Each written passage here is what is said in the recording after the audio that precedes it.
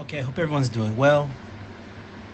I'm ecstatic that everyone's back together, and how fitting it is that before Tisha B'Av, whole Klal Yisrael, Chutz La'aretz, Eretz Yisrael is back together reading the same parshas.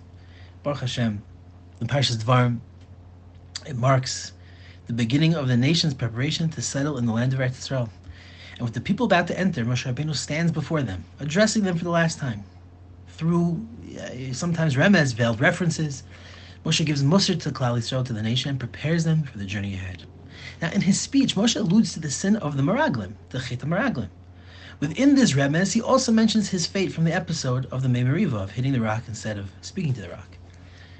Now, it's interesting. God penalizes Moshe for this, for hitting the rock instead of speaking to the rock, and he was prohibited, it was also for him to enter into the land of Eretz Yisrael. Now, Moshe tells us, Moshe says, Gam bi hitanef Hashem beglalchem. Hashem got upset at me because of you. Biglalchem lemor gam atalo tavosham. So too you shall not enter into the land of Israel. So at first glance, it seems a little bit peculiar. When Moshe references his own punishment, his own clap, it sounds as though he's placing the blame upon the nation itself. Again, saying, Hashem became angry at me because of you. Biglalchem. This appears uncalled for. Why would Moshe blame others for his own mistakes, seemingly? The Havdot even spoke about Moshe Rabbeinu that way. This kind of behavior does not seem congruous, does not seem to shtim with what we know and expect of a man of Moshe's stature. Big people don't blame the underlings. That's like for cheap people. That's fake big people. But surely Moshe Rabbeinu did not rebuke the people this way with the intent of avoiding responsibility or out of personal anger towards them. No. If he blamed them, quote unquote, then it must have been that he was acting as a leader, and that leader had a message for them. And what is the message that he could convey by saying, Big Lalchem because of you? So let's leave that question open for a minute. Furthermore, if you take a look at other commentators, the Mefarshim try to struggle and they try to understand why Moshe puts the episode of the Mei Meriva together with the Chet Meraglim. It seemingly doesn't have any connection one with the other. There are two distinct, unrelated episodes. There's the Mei Meraglim, there's Mei Meriva, there's Chet Meraglim, sorry. They're seemingly two completely separate things. Why should Moshe Rabbeinu mention them literally within the same sentence? So I think if you think about it deeply, we can learn out a big yesod. But let's think of it like this. The truth is that there's no two occurrences in this world that are not disconnected from each other. There's always a deep and complex interplay between everything. And to understand this, you can look at this mathematical concept called the butterfly effect. This is the idea that small causes can have far-reaching effects. Small little things can have massive impacts later on. If you push one little domino, it affects many, many dominoes much later. It can affect an entire huge effect later on. Now, the mathematician, his name was Edward Lorenz, he's the one that coined the phrase called butterfly effect. He explains that the fluttering of a butterfly's wing in Rio de Janeiro, amplified by atmospheric occurrence, can actually cause a tornado in Texas 2 weeks later. That little flap of a butterfly, completely far away, can cause a tornado in Texas 2 weeks later. Nothing is disjointed, nothing is disconnected, and nothing, as we say in Lashon HaKodesh, is stam. But this idea goes back even farther. The German philosopher Johann Gottlieb Fichte wrote that you could not remove a single grain of sand from its place without thereby changing something throughout all parts of the immeasurable whole. He mentions this in the year 1800 in his book called The Vocation of Man. All things are interconnected. All things affect each other. And if this is true in the physical realm, how much more so in the world of Ruchni?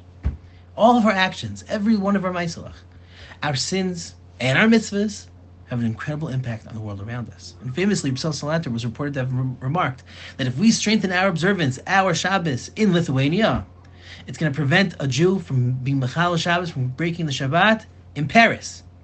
With this in mind, we can now revisit our question. What was our question? How could Moshe Rabbeinu blame Klal Yisrael? He says, Big Lalchem is because of you, and more so, he mixes together Mei Meriva together with the Chet Meraglim. So perhaps Moshe, the greatest teacher, is trying to relay this very message of the spiritual connectivity of Klal Yisrael. By mentioning his infraction in the context of the episode of the spies and saying that his mistake was due to them, Moshe was in fact teaching that his actions and our actions are interlocked. That the implication of this being that if one person does an avera, it is only possible because it stems from having the error, in a sense, ruined because other people have done averas as well. In the sense that one leads to the other.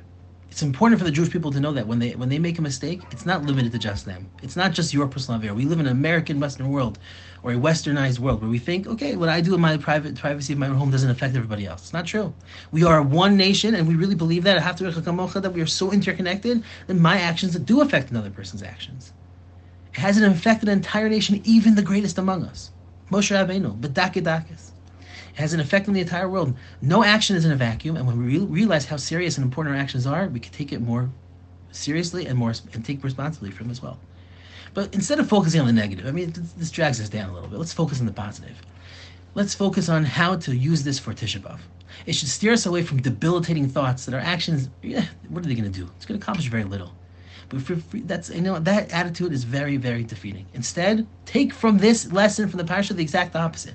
That our actions, no matter how big or small, have a tremendous impact. And if something which is latov, it can build it to tremendous things. If each one of us takes upon ourselves to help another Jew, to love another Jew, it's going to have massive ripple effects on the entire nation. If we just do a little bit better in our little daily routine, it can be a massive catalyst for overarching change in the world. A little bit goes a long way. This is what we have today. It's not so pashut. Big people, this is who they are. They do the small things. So let's work on those small things which we know ultimately have a massive impact on Shemayim. No small idea is completely disregarded. No small thing is not taken and appreciated. Hashem loves us. And think about it. There's so many people that go about their day not thinking about God in any sense of the word, in any sense of true Torah way. That if you are agonizing over Torah mitzvahs, you're one of very few people in the world. Do you think God disrespects that? God looks at a world that doesn't care about him, doesn't think about him, doesn't look for him. There's billions of Christians, billions of Muslims not practicing the right religion.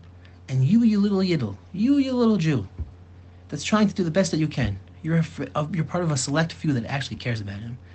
Yeah, okay, we make mistakes. Yeah, we fall. And yeah, we have to fix them. But Hashem says, but you're on my team. You're on my team. All the best. Have a wonderful Shabbos.